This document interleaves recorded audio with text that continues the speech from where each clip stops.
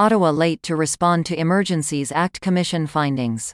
The Liberal government has missed a deadline to respond to the findings and recommendations of Justice Paul Rouleau, who headed a federal inquiry into the government's first and only use of the Emergencies Act in 2022.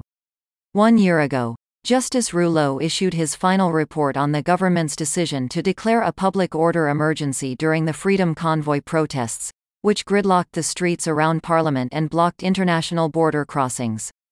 Justice Rouleau found the government was justified in invoking the act, but made 56 recommendations for the future, including several suggested amendments to the law itself.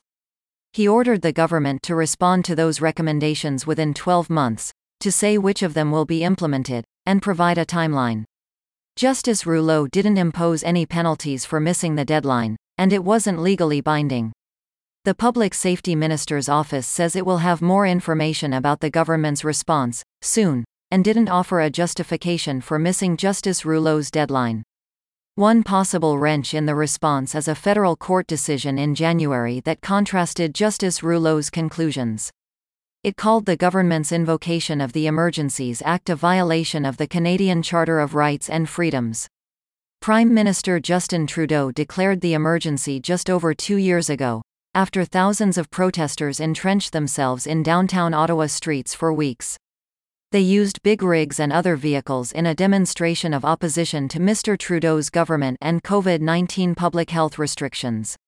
Spin-off protests also blockaded border crossings with the United States and various provincial legislatures.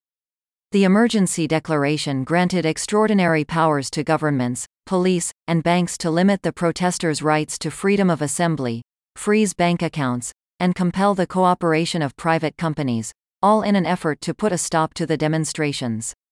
It was the first time the legislation was invoked since it replaced the War Measures Act in 1988, which means the various inquiries and court challenges that have followed will set a precedent for the legal threshold to use it in the future. When Mr. Trudeau invoked the Emergencies Act, it triggered 2 investigations that were built into the legislation: a federal inquiry and a parliamentary committee, tasked with studying how the extraordinary powers granted to the federal government were used. The committee was struck in March 2022 and has met more than 24 times but has yet to file a substantial report. Its work has been stymied by a massive backlog of documents that must be translated into both official languages before they can be considered. The translation work is expected to cost hundreds of millions of dollars, and MPs have expressed frustration about the delays.